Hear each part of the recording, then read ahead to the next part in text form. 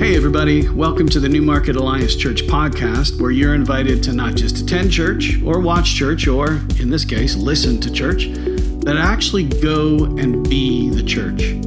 For everything you need to know about our community, be sure to go to newmarketalliance.ca and maybe even drop us a line to let us know you're listening. We read everything you send and we'll be sure to get back to you. Our worship service happens every Sunday at 10 a.m. in person or streaming online. We want you to know you absolutely matter to God, and you absolutely matter to us. Everyone is welcome and wanted. Now, let's join today's teaching. All right, I kind of put myself out there last week. I don't know if you're ready for another confession from your pastor. All the ex-Catholics are like, aren't we supposed to confess to you? I'm not sure I like this reverse confessional, but I want you to know that I know Jesus. I love Jesus. I faithfully follow Jesus. But I still battle with feelings, sometimes overwhelming feelings of anxiety. I wish that weren't the case. I wish I could speak to this issue as someone who has complete victory over it, but I don't. And once again, I know anecdotally that that's a real issue for many of you here. I know this because many of you have shared it with me. I know it because I can sense it. I know it because culturally speaking, there's hard data suggesting that the feelings of anxiety have never been more pervasive. I don't know what it looks like for you. Sometimes I'll find myself unable to sleep, 2 o'clock in the morning, the weight of other people's problems, of my family's problems, the things I have to do. I'll find myself just trying to catch my breath, calm my spirit. And I wish knowing Jesus, loving Jesus, following Jesus meant I didn't experience these things. But even as a pastor, the battle is real. And I know many of you relate, especially in these last 2 years, right? The last 2 years have been the longest 10 years of my life, I'd say. A mysterious virus that spreads like wildfire, that shuts down the entire world, disrupts everything that we've known as normal. And now add to that massive economic uncertainty, inflation, a war that is starting to look close to World War III, a real estate market that you have been priced out of. There's racial tension, there's political tension, and you're not sure if what you're reading is true or some conspiracy theory. People throwing gravel at the prime minister and occupying our capital, and many feeling legitimate encroachment from our government and wondering if Canada is fundamentally changing for the worse. It's no wonder people feel anxious and lonely and unsettled. In fact, I read an interesting statistic. I don't know the most up-to-date numbers, but according to the National Center for Health, this is an American agency, but I think we can easily connect the dots for us. And it contrasted the emotional state of people in July of 2019 compared to people in July of 2020 after the world changed forever. What difference would 1 year make? Well, according to the study in July of 2018, 8.2% of adults showed signs of anxiety disorder, 8.2%. Fast forward 1 year, and in July of 2020, 36% of adults showed signs of an anxiety disorder. Somebody's saying right now, this is a weird and depressing Mother's Day message. What happened to the Proverbs 31 woman?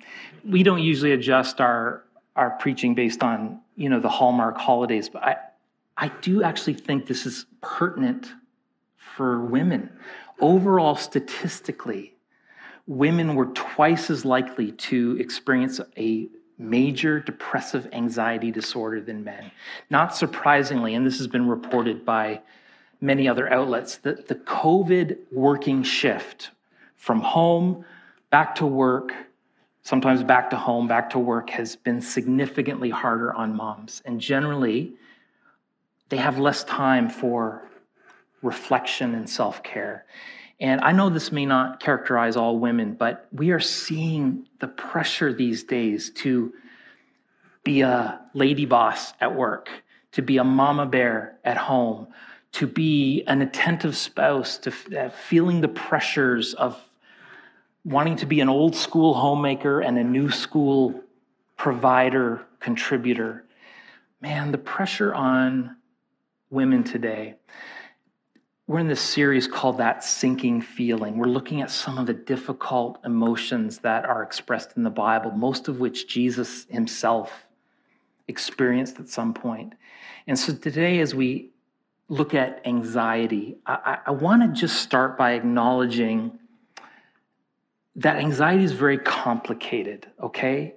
Anxiety can be physiological, it can be emotional, it can be circumstantial, it most definitely can be spiritual. And so when we talk about anxiety, I hope we can have a holistic approach to it, meaning that if you maybe want to see your doctor who might help you with dietary things or give you supplements or give you medicine that might be helpful. I'm a big proponent of professional counseling, ideally with someone who has a Christian worldview. We want to take a holistic approach. The only area I'm even a little bit qualified to talk about is the spiritual. And I don't feel all that qualified lately, if I'm being honest. So this is an issue that deserves more time, more expertise. I'm hoping that even this kind of tip of the iceberg talk would be helpful to someone who is struggling today. Did you know that Jesus dealt with anxiety? And if Jesus was sinless, it must mean that feeling anxious in and of itself is not sinful. Jesus faced anxiety in a more severe way than we could ever imagine. Anxiety, I suppose, is a little bit like anger. Anger in and of itself is not necessarily a sin, though anger can lead to sin. In your anger, the Bible says, do not sin. I suppose in the same way we could say, in your anxiety, do not sin. In your hurt, do not sin. In your sadness, do not sin. It can lead to sin. It doesn't have to. Anxiety doesn't mean you've let God down.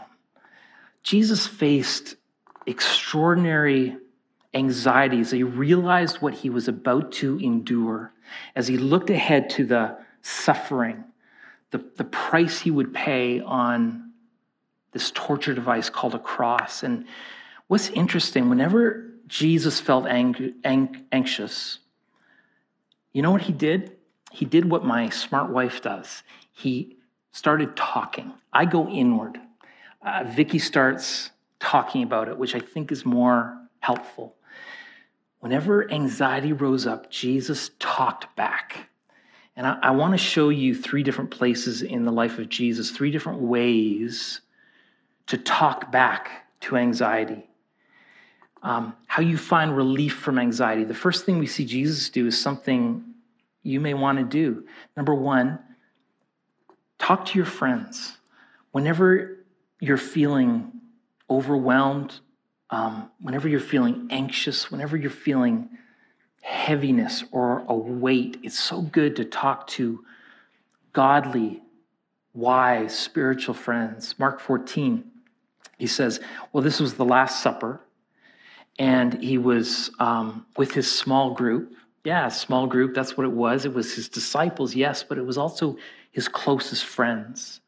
And Judas, one of the 12, slipped away to go betray Jesus. If anybody like me has had a Judas in your life, somebody who thought was a friend who turned out to be a betrayer, you can resonate with Jesus. You know the hurt, the anxiety that would cause. And then Jesus went with 3 buddies to the Garden of Gethsemane to pray. And Gethsemane means crushing.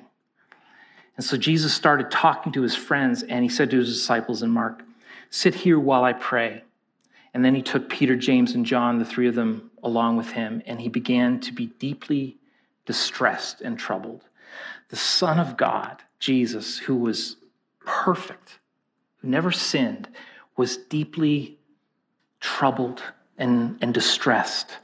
I like the way the Message, which is it's a more poetic devotional translation, it puts verse 33 like this. It says of Jesus, he plunged into a sinkhole of dreadful agony.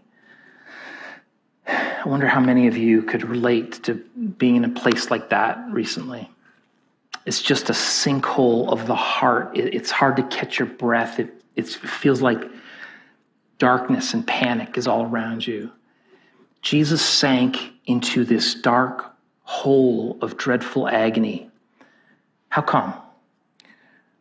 Well, he knew the horror of what was about to come in a few short hours. Even though he was completely innocent, even though he was God incarnate, the creator and the sustainer of the universe, he was going to be arrested, then tortured and die by crucifixion, the most painful, the most humiliating way to die. Even worse, Jesus was sinless, and he was about to become sin as the sacrifice for sins. So if you can imagine, he's always enjoyed perfect fellowship with his Father, who despises sin. And here Jesus was going to become, name it, rape, abuse, hatred, violence, racism, envy, lying, lust. He was going to become that. Holiness becomes filthiness. The one who never sinned became sin. And because of it, his Father, who he loved, who he always walked with, had to turn away because of the holiness of God. He couldn't look upon that. And Jesus would cry out perhaps the most painful of all suffering. My God, my Father, Daddy, where are you? Why did you have to turn away? Why have you forsaken me? And in the middle of that kind of sinkhole, just watch the honesty that Jesus has with his friends.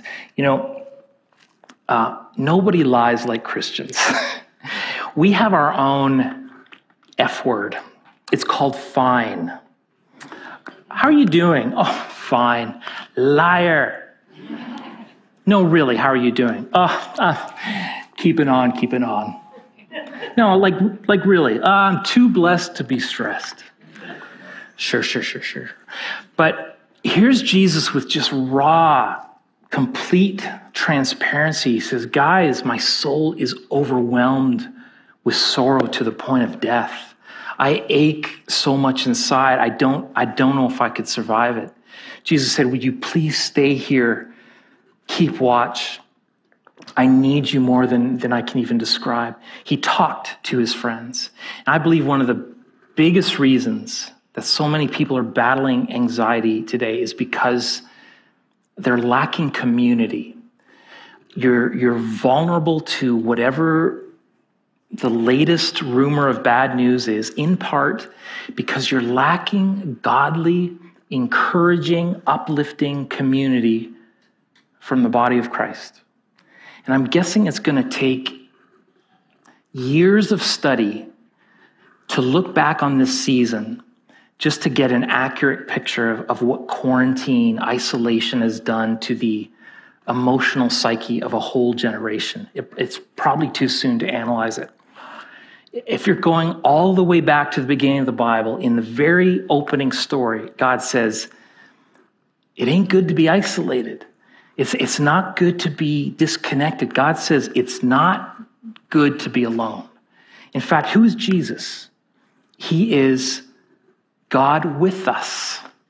Emmanuel. In other words, God didn't just shout his love from heaven. He showed his love by coming to earth to be with us.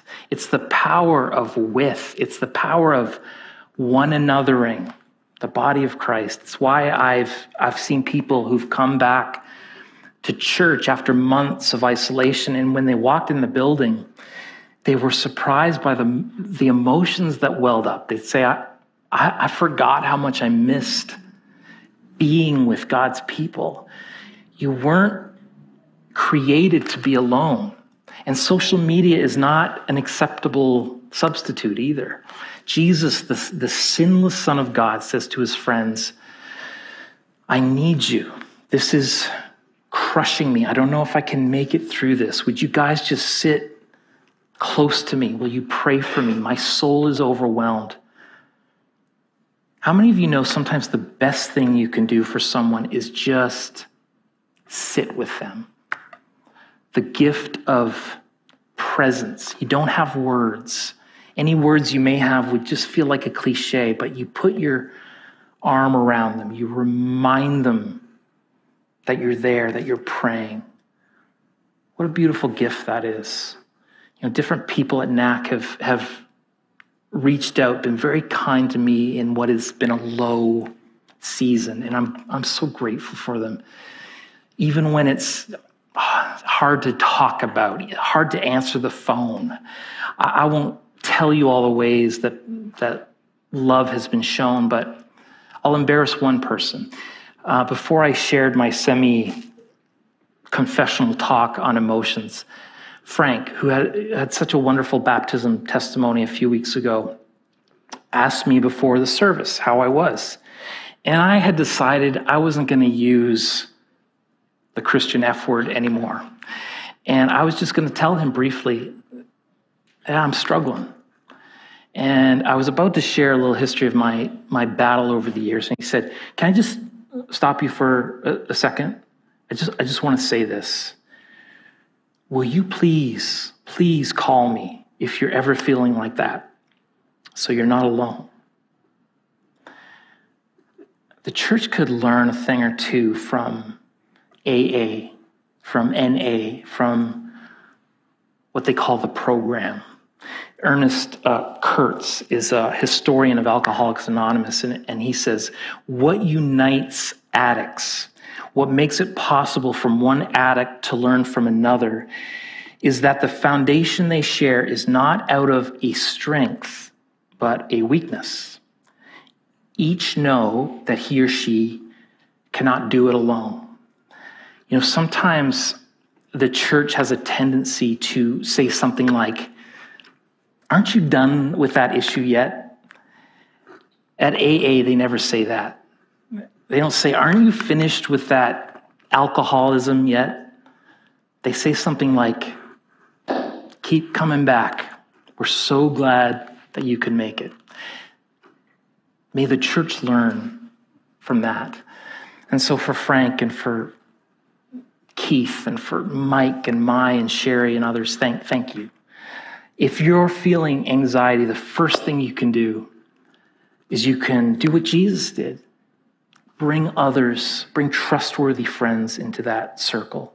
Second thing you can do is talk to your Heavenly Father. Do you get a little nervous when that red light on your car dash comes up? Does it create anxiety in you? It sure does in me. You get that little exclamation point, which I've just recently found out means your tires are low. Or you get the check engine light, and I'm like, okay, I checked it. It's still there. Now what? What I'd like to do is put some black electrical tape over the red flashing light. I just don't want to see it. But the red light isn't the problem, is it? The red light is just the messenger. It's just a signal that there's something wrong, and you better take your car in. And I wonder if anxiety is like the warning light, alerting you that it's time. It's time to pray. It's time to take what's on your mind to God. In fact, Paul wrote this to the Philippian church. He said, don't be anxious about anything, but in everything, with prayer and petition, you take your requests to God. In everything, you pray. In every situation, pray. In other words, if it's big enough to worry about, it's big enough to pray about. Oh, we just dedicated her, Lisa. I thought it would, sorry. Thought it would fix all crying afterwards. What's on your mind, you can take it to God. And if you're worried about your marriage, pray about your marriage. If you're worried about Ukraine, pray about Ukraine. If you're worried about the economy, pray about the economy. If you're worried about your job, if you're worried about your kids, pray for your kids. If it's on your mind, it's on God's heart. If it's big enough to worry about, it's big enough to pray about. Anxiety might just be that warning signal that it's time to pray. And so Jesus talked to his friends, but he also talked to his heavenly Father. We see it in verse 35. It says, going a little further, he fell to the ground. He just cried out to God and prayed that if it's possible that this hour might pass, if there's any other way to do this, God, could we please do it that way? And he says, Abba, Father, which means Daddy God, everything is possible for you. Take this cup from me. Here's what I love about Jesus' prayer. It is just honest. It wasn't like memorized. In fact, if all we did was teach our kids memorize prayer, I think we're making a mistake. We're not really teaching them how to pray. And just as a side note, who came up with some of these kids' prayers? Some of your first prayers were a terrifying prayer. Now I lay me down to sleep. I pray the Lord my soul to keep. If I should die before Who came up with that prayer for a 4-year-old? If you die tonight, honey, pray that the Lord takes your soul. Hope it's not the other side that takes. All righty, nighty-night, sweet dreams. Who thought that was a good idea? You put that Metallica song with it as well, and you've really got yourself a horror movie.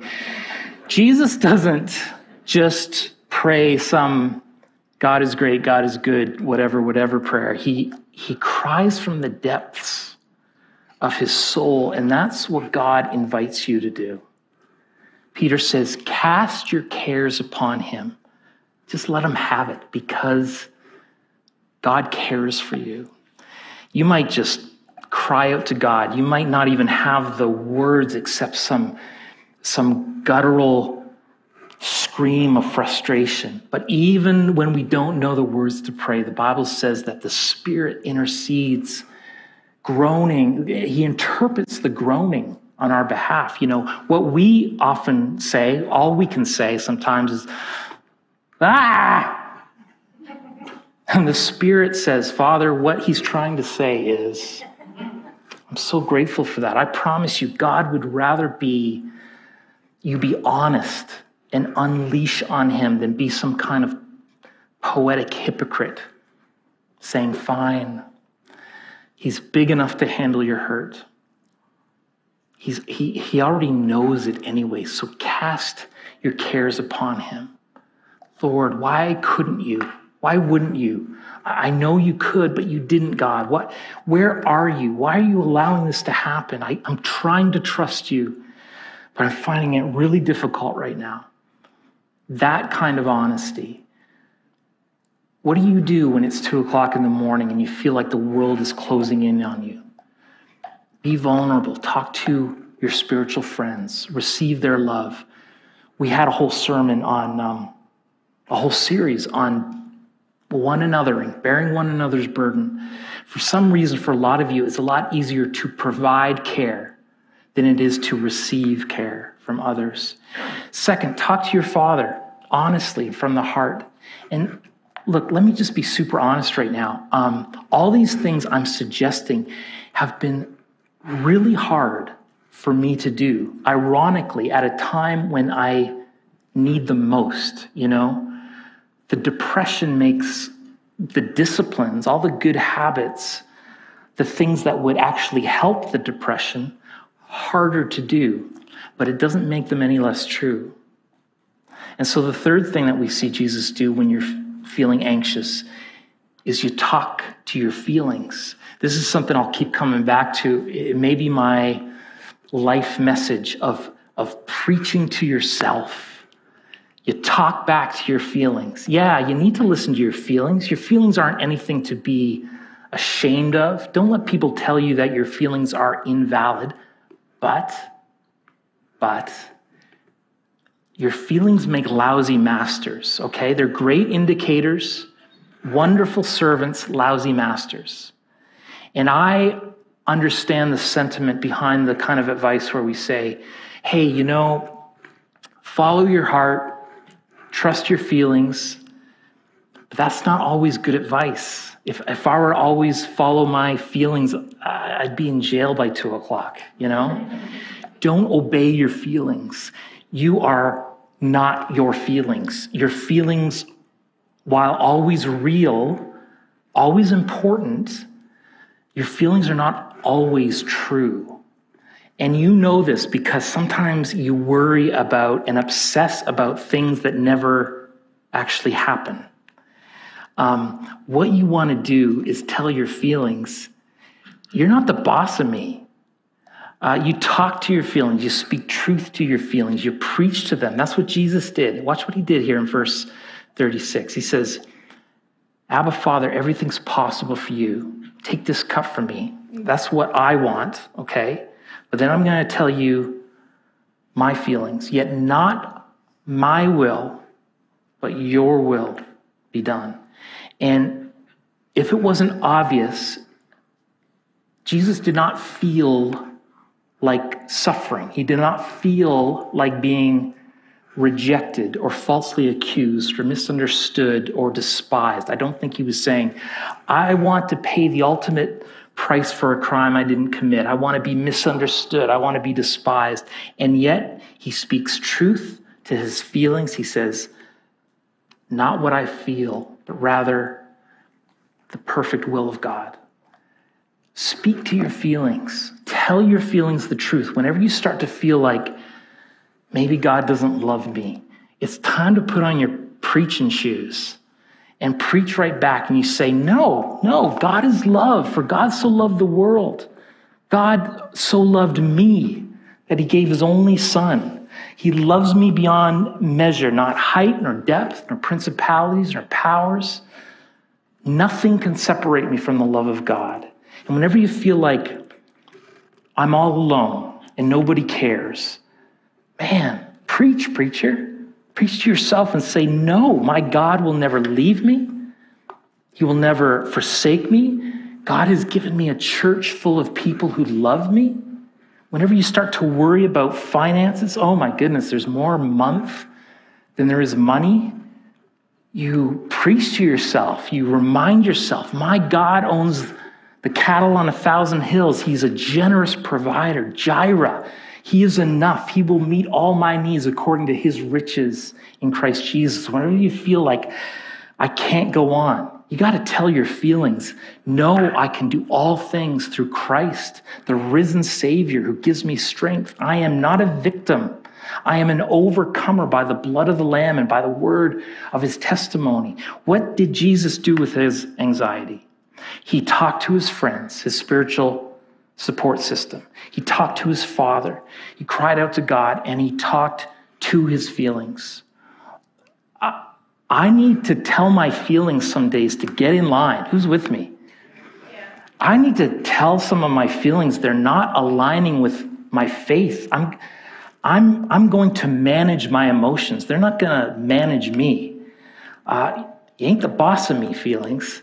Does this even work, by the way, to talk to your friends, talk to your Father, talk to your feelings? Well, let's see. What did Jesus do? He stumbles into the garden, almost unable to stand under the weight of soul-crushing anxiety. He talked to his friends. He talked to his Father. He talked to his feelings. And when the soldiers came to arrest him, when they beat him, when he faced this unjust trial and the humiliation of the cross, what did he do? He said, no man takes my life. I choose to lay it down. When he's hanging on the cross and his own creation is mocking him and spitting at him, and God in the flesh has looked away, And he says, Father, please forgive them, for they don't know what they're doing. And then he says, it is finished. I did what you sent me to do. Into your hands, Father, I commit my spirit. And he gave his life. No one took it from him. How do you deal with anxiety? I didn't used to, but now I'm talking about it with my family, with good Christian therapists, with elders, friends. It's hard when you're feeling this way, but I've been talking to God. And some conversations would make you blush. Pastor, really? Yeah, you're not the boss of me either. God can handle it. He invites it. I'm going to preach to my feelings, especially the lies embedded in my feelings. The best way to fight lies is with truth. I'm going to say the same Spirit that raised Christ from the dead, it dwells in me. I'm going to say, listen, feelings, God has given me everything I need to do, everything he's called me to do. Paul said in a Roman prison, don't be anxious about anything. What word would you put in there that describes you? Don't be anxious about what? The virus. Is that too big to say? Don't be anxious about the future. Don't be anxious about the decisions your child is making or your marriage. But in every situation, by prayer and petition with thanksgiving, present your request to God. And watch this, the very same thing that Jesus experienced, the peace of God, which transcends all understanding, will guard your heart and your minds in Christ Jesus. Those of you that need the peace of God this morning, would you just stand to your feet right now? You might even be watching online. Come on, stand up in your living room. Stand up in your bedroom. Is it the peace of God that will guard you? It is the peace of God. It's not your peace. It's not the peace of the world. That means the world can't give it and the world can't take it away, okay? You understand that even when your soul feels overwhelmed with anxiety, there is no storm that God can't bring you through. There's no obstacle that God can't help you overcome. There's no enemy that our God cannot defeat. And there's no heartache that our God won't heal. His name is Jesus. His name is Jesus. Get ready to sing, church. Our praise does spiritual battle. Do you believe that? It shatters darkness. It changes the atmosphere. When I say Jesus, even in a whisper, it breaks down walls. Praise is the weapon that conquers our anxiety. It silences the enemy. Let our praise rise. We do battle in the unseen world, Jesus. Amen. Amen.